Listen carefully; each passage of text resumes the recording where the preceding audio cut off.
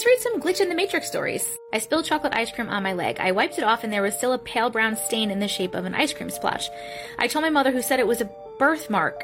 I will swear under oath that never before that moment did I have a birthmark there.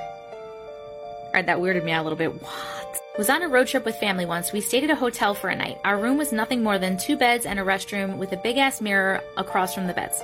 Everyone went to sleep but me. I stayed up and played mobile game I was addicted to at the time. At about 2 a.m. I went to sleep.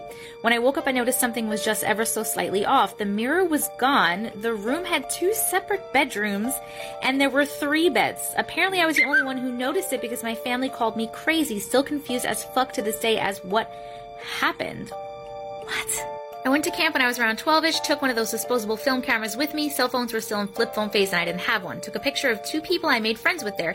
One of them appears in the photo twice in 2 different poses entirely. Still weirds me out when I come across the photo. What? Short Cast Club